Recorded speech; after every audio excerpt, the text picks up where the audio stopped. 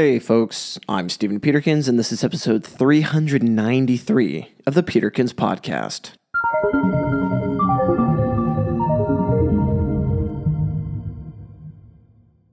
Today, we're going to talk about solving other people's problems. Life is a mixed bag. We have our highlights and we have our lowlights. If we're lucky, the good times make up for the bad ones. But all too often, we run into issues, sticky situations, or just general roadblocks to what we want to do and accomplish in this world. However, in these instances lies opportunity. What would life be if it wasn't a challenge? How would we gain satisfaction from anything if we didn't have to accomplish it first? Once you get a taste for it, overcoming the challenge becomes something that we seek out. But sometimes we tend to cheat a little bit.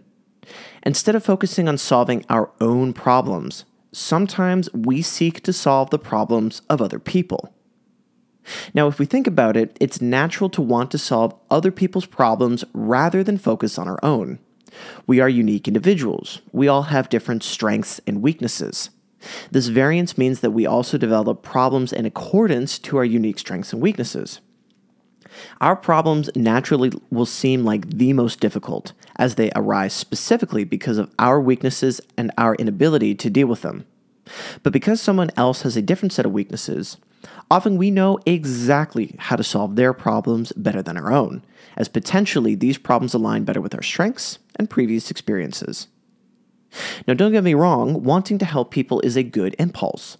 The fact that we can help people is a good thing, and it's something that we should readily do as much as we can afford to. But in doing so, we need to be aware of our motivations behind this impulse. It feels great to solve problems. It makes us feel like we're progressing, that we're growing, and moving forward in life. When we get stuck in our own lives, it can be easier to go into somebody else's and start living their life, addressing their problems, and fixing their issues. It's like we're bailing on our own life and setting up shop in someone else's. Fixing other people's problems becomes a distraction to living our own life and solving our own issues. And all of this is understandable. Our problems are hard. If they were easy, they wouldn't be our problems. What's encouraging, however, is that our problems are considered easy for someone else out there. If we get stuck, we can find someone who can help guide us and show us a solution. We are more capable of helping other people if we are doing well ourselves. Before helping other people, we should identify in ourselves whether we're doing this because we genuinely care in seeing them move forward, or are we potentially distracting ourselves from our own issues?